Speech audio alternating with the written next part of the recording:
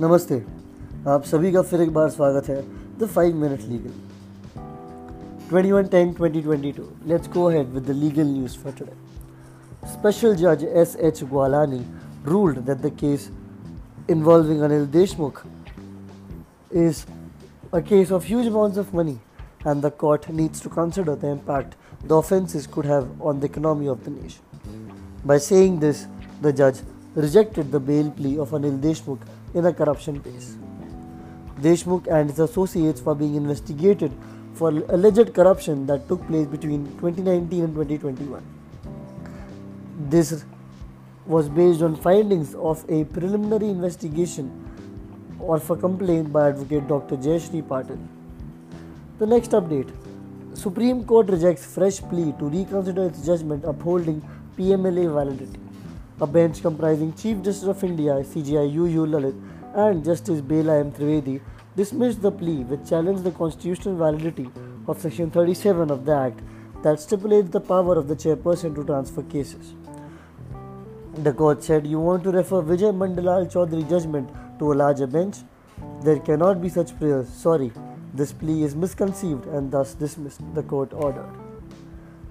In July this year, a bench of Justices A.M. Khanwilkar, Dinesh Maheshwari and C.T. Ravikumar had, in a batch of 245 petitions, upheld the validity of the provisions of Prevention of Money Laundering Act. The next update.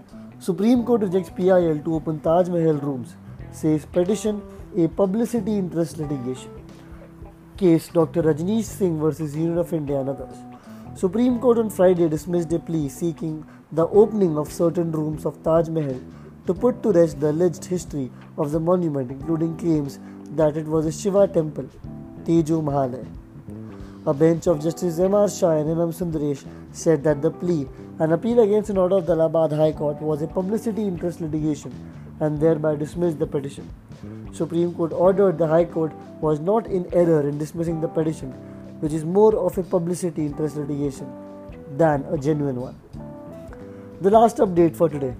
Competition Commission of India slaps Rs 223 crore penalty on Go MMT for abuse of dominance in hotel bookings sector. OYO fined Rs 168 crore. Case Federation of Hotel and Restaurant Associations of India and another versus Make My Trip India and others.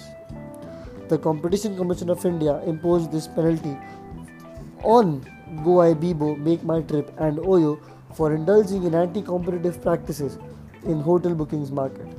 After a probe, the Director General of CCI found that the agreement between NMT and Go resulted in an appreciable adverse effect on competition in terms of factors provided under Section 19(3) of the Act.